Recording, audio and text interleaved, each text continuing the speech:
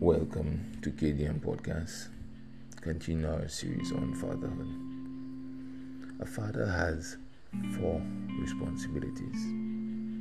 One is to influence and impact the values. 2 is to confer a healthy identity. 3 is to provide security, especially emotional security. 4 is to affirm potential. I believe that when I discharge these responsibilities effectively, my children will grow up anchored with a moral compass that is not easily swayed by undesirable influences. They will be confident of themselves, their self-worth, and will not depend on the haves and have-nots, their positions in society and what others think of them.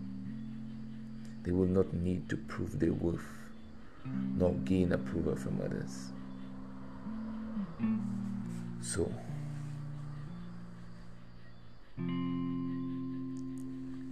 are we going to get even deeper into what a father really is? Yes, we are. Stay tuned. KDM Podcast out.